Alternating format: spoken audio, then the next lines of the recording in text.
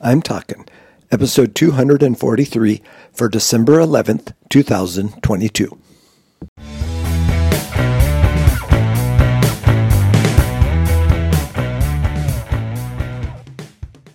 This is Joel from the I'm Talking Microcast, where I share my thoughts on a topic that has piqued my interest this past week. This week, we're talking nervous. Nervous is a fairly common word and lots of different ways that it gets used. It might be in a competition where you're nervous before it starts, maybe tests or other struggles where you're nervous going into that situation. Maybe unfamiliar events make you nervous. Maybe crowds make people nervous.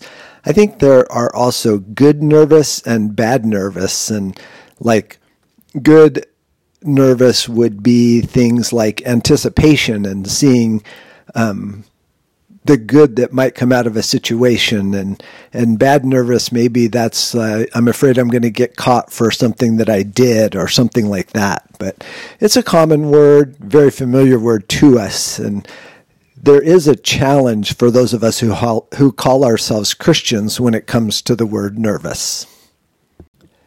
As Christians, we know the story. We can read it in God's Word.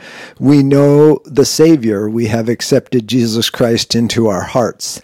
And we know the Sovereign. We know that God is in control and that nothing happens without God's hand being in it. So, does that mean we cannot be nervous? Well, I think it means we shouldn't have the bad nervous, but we should have the good nervous. We should be looking forward to the hand of God in our situations. How is this going to work? How is God's going to work through this situation?